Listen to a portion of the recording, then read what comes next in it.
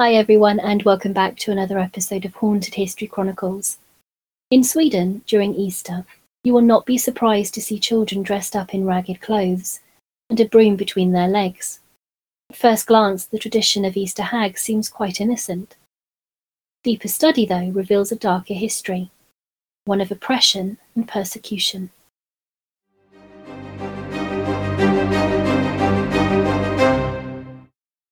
Everywhere through history you can see the scars of witch trials. Sweden is no different. For years such troubles had been avoided by a legal system that did not consider witchcraft and sorcery even a crime. By 1350, it would be added to the list, however, of capital crimes, but even then only in force if it was proved that murder was involved. 2 centuries later, however, a shift in Sweden took place, and this would change. Religious fear, like in many other European countries, would lay the groundwork. Something that, as you can imagine, as so often seen in history, would only end tragically. The Protestant Reformation of Sweden in 1527, under the reign of Gustav I, brought with it a newfound hatred for anything related to witchcraft. This new wave of fanaticism was a stone thrown out into the water, and ripples began to form. Over 100 witch trials during the 16th century would be carried out, thankfully only leading to 10 people being punished with death. The great noise that would come later was still just a quiet whisper compared to the roar that would follow. By 1608, a new act was passed that added the punishment of death to all cases of witchcraft. In 1617, in the town of Finspång, located in the north, a witch trial that took place was long considered a legend until proven true. A witch trial not created by panic and hysteria as often the case, but instead influenced and ordered by the people in power. Ostrogothia was during the 1610s ruled as an independent duchy by the king's cousin John, the Duke of Ostrogothia, and his wife and consort, the Princess Maria Elizabeth of Sweden. The royal couple, especially the princess, is considered to have been directly responsible as the instigators of the witch trial, together with their private chaplain, Claudius Pritz, a man with deep ideological influence over the couple. Early on, he was known to have accused a woman of trying to enchant his employers, and to defend them, he had her tried and executed by burning her at the stake. Lore around her tragic end suggests that as the flames began to consume her, that she attempted to reach out and grab for the priest's robes, to pull him in with her. After this, Pritz only continued to exert his influence, and the case seems to have imparted on the royal couple a strong belief in witches. Until then, witch trials in Ostrogothia were uncommon, as the rest of Sweden. The Duke, who was allowed to issue laws in the duchy, would create his own laws that superseded that of the king's. By 1617, and the witch trials in Finspång came to an end, 9 women were dead, 8 through execution and 1 through neglect. The 8 condemned women were each guided through the forest under the cover of darkness, until they reached the edge of a cliff. From the ground below they could see a raging, burning bonfire.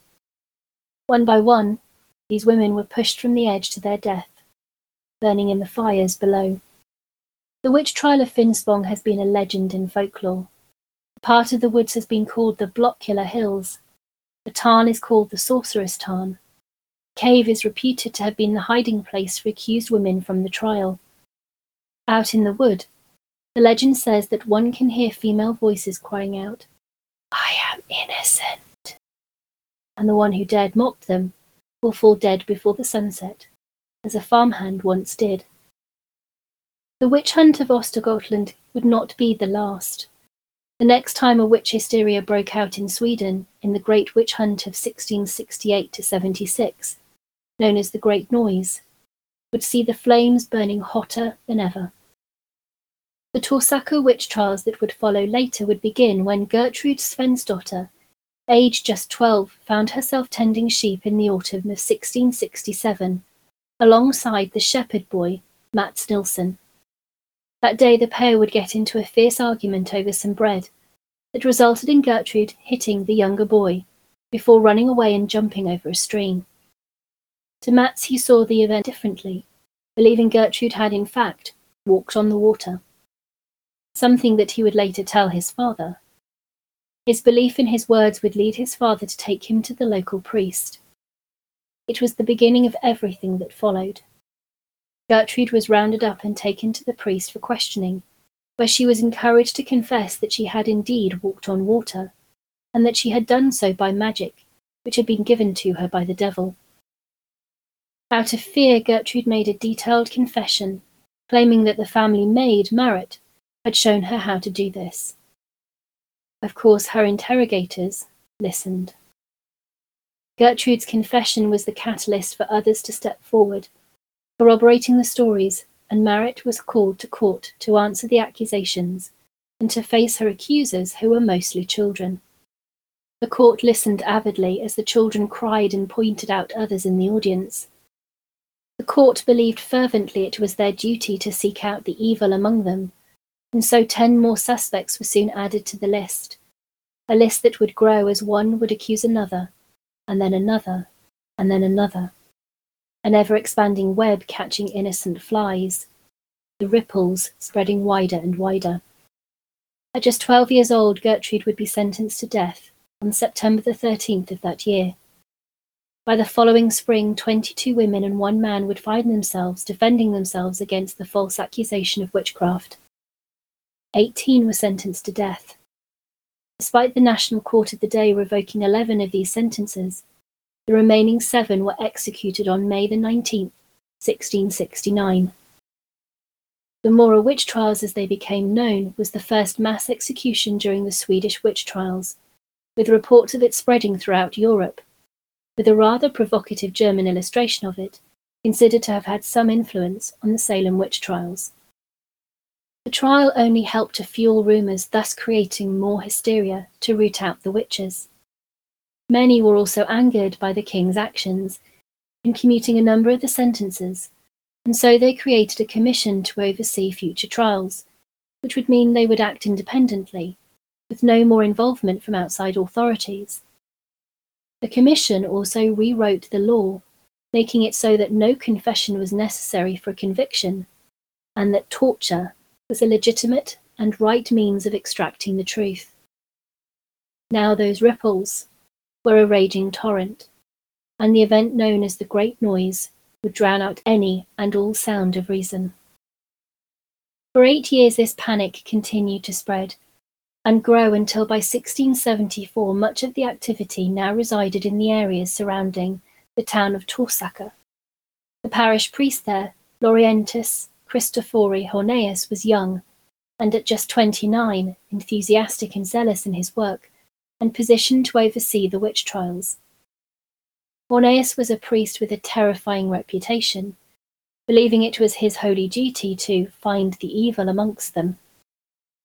The witnesses of the witch trial were mostly children, as the main accusation of the witches was that they had abducted children on the Sabbath of Satan. Horneus had several methods to get the children to give the testimony he wanted. He whipped them. He bathed children in the ice-cold water from wintry lakes. He put them in an oven, showed them fuel and pretended that he would light the fire in the oven and boil them. His grandson, who wrote down the story in 1735 after it was dictated by his grandmother, was quoted as saying, "I remember some of these witnesses, who by these methods were in lack of health for the rest of their lives." He adds that children were still 60 years afterwards afraid to go near the house where his grandfather lived. In the fall of 1674, the priest had 2 boys stand with him to greet the parishioners. These boys claimed that they could see witches through invisible marks on their foreheads. When the boys saw these marks, they would point them out, and a growing list began to be compiled of suspects. On one occasion, the priest's own wife was pointed out. Records showed the boy accusing her was dealt a swift blow by Horneus, and the accusation was speedily recanted, with the young boy blaming the sun for temporarily blinding him. By October of 1674, the witch trials of Torsaka, with over 100 men and women accused, was opened. No physical evidence existed that these people were witches. They stood before the court based on testimony extracted from children through torture and fear. Some of these would avoid punishment, managing to escape claiming pregnancy. Others died in jail awaiting sentencing.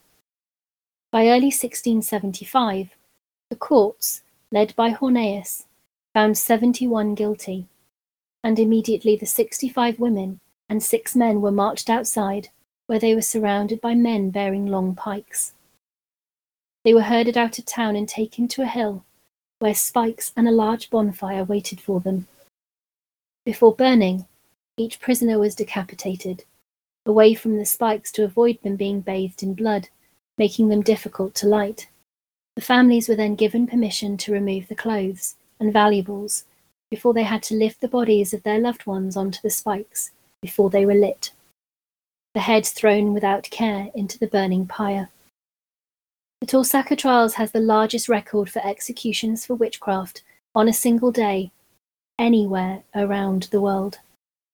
It culminated at the end of 71 lives in front of friends, families, and neighbours because of superstition and fear. The great noise rumbled on for a few more years, with witch hunts continuing across Sweden, even reaching the capital, where authorities were able to shed doubt and validity on the testimony of children. The king ordered all priests in the country to stand up in the pulpit and declare all witches driven out.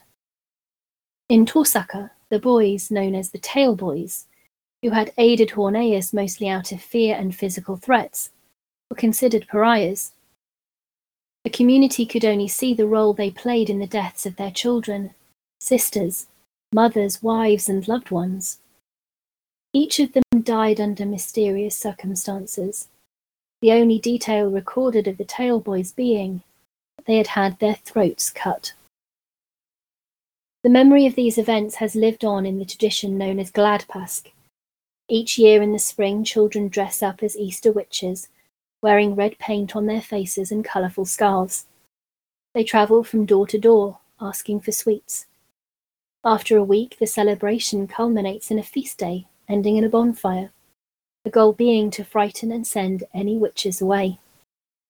The Great Noise was not just history, but heritage, a dark heritage that continues to make paths in the present, with the Easter hag an innocent, positive tradition, despite the dark event it signals. We all have a duty to shine a spotlight on the darker stories of our country's past. Paying attention can teach us why these things still happen. Elie Wiesel, the Romanian-born and American writer who survived the Holocaust, who would go on to receive the Nobel Peace Prize, stated, "The executioner always kills twice.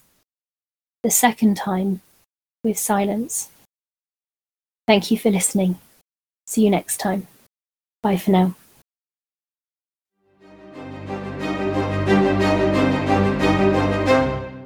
If you like this podcast, there's a number of things you can do. Come and join us on Facebook, Instagram, or Twitter. Spread the word about us with friends and family. Leave a review on our website or other podcast platforms. To support the podcast further, why not head on over to join us on Patreon, where you can sign up to gain a library of additional material and recordings, and in the process know you're helping the podcast continue to put out more content. On a final note, if you haven't read it already, then you can find my piece In Search of the Medieval in Volume 3 of The Feminine Macabre over on spookeats.com or via Amazon. Links to the book will also be in the episode description. Thank you everyone for your amazing support.